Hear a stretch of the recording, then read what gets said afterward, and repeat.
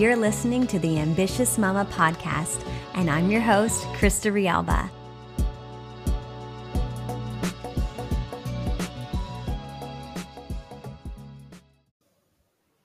Hey mamas. Okay, this next episode is totally off the normal conversation around here.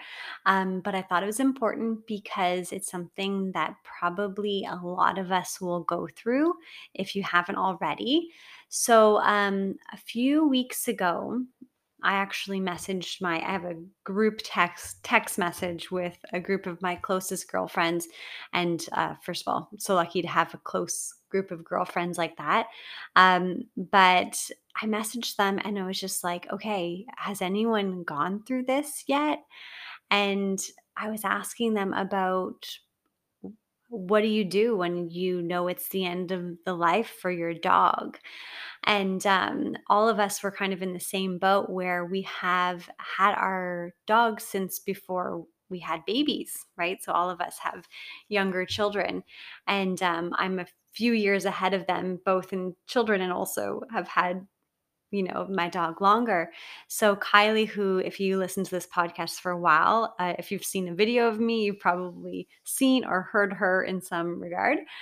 She's been with me for 15 years, and we just lost her just 7, 8 days ago now, and it was so hard, and I just couldn't fathom the whole idea that eventually you have to decide that it's time for your dog to go and to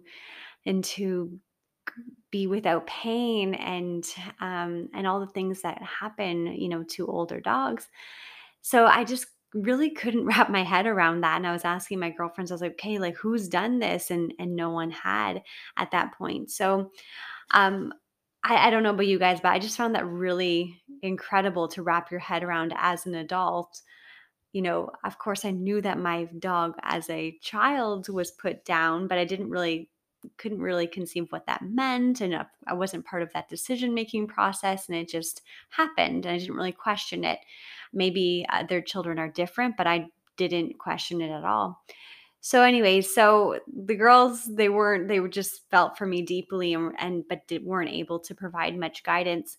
So I called the vet and said, like, I can you walk me through this kind of thing? Like, I don't even know what I'm looking for. I don't know if it's time. And having had that conversation with the vet and just saying things out loud, like the quality of her life, how she's lost control of her bladder, and she couldn't really see or hear. And as I was saying these things out loud, and just accidents that were happening, and how she wasn't responding, and it just really made things really real. And it required me to just get real, and because dogs don't necessarily tell you they're in pain. And that's what Mike and I were saying, was like, she's not in pain, she's not telling us she's in pain, but they don't really do that. And it was just like a gradual decline for Kylie. Nothing major happened, but she was 15 years old. And she was with me since before babies, right? Back to our city life in Toronto, in an apartment. And she really got me through so many times in my life. And I think what really got me was just how, it's going to seem obvious what I'm about to say, but really hit me about how unconditional her love was, and how unconditional our dog's love it is for us, right? It's just they're just there no matter what. And I remember when Curtis was born, that's my oldest guy there. He, like, I went into a deep postpartum depression and anxiety and was just completely gone. And I neglected her. I wasn't as involved with her as I normally was, and I couldn't even show up for myself or my baby. And she still loved me, right? So, like, looking back at those photos and seeing her love was just so, oh my gosh. But I had to shift to gratitude, and I think that's what really got me through, was being so grateful for her love, for the 15 years we had together, for the ability to have the time to say goodbye to her, and to do it in a way where She could really feel that love for us, and feeling grateful for, for the last 2 years, when we were home even more than ever before. And she was really with me even more so 24/7. So I don't know if this is going to help, but I just wanted to come on and share that it is just completely out of unfathomable to be able to say it's time to let go of a dear friend, like a part of the family. And it's really what she was, just like so many of your dogs and cats. And sorry, I've been saying dogs so much, but cats and any other furry or feathery or slithery creature that you call part of your family.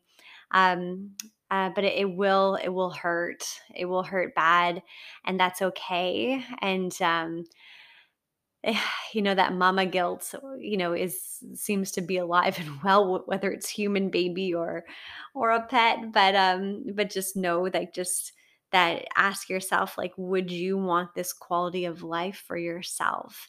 And just being honest, and just, saying goodbye with gratitude, I guess, is the best advice I can give you.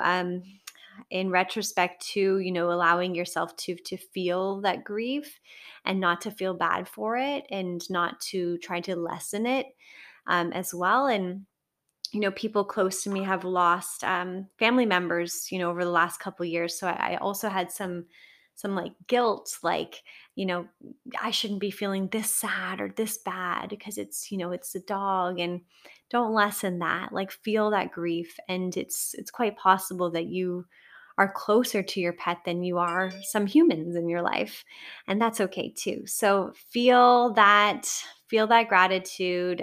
Do whatever you need to do to get through that time. I have a stuffy right now, a really cute stuffed animal dog that my mom gave me. That was really helpful in the days after, just to kind of hold that when I was sleeping, because I was so used to having Kylie with me.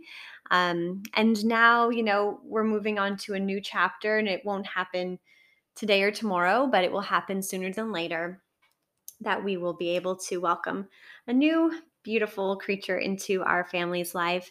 And that's an opportunity for a new chapter, and an opportunity for the kids to bond right from the beginning as well too. So that is all. And if you're going through this at any time, sending my love, and sending so much love. Oh my God.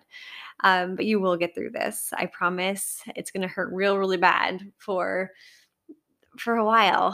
But I'm about 8 days in, and I feel some light.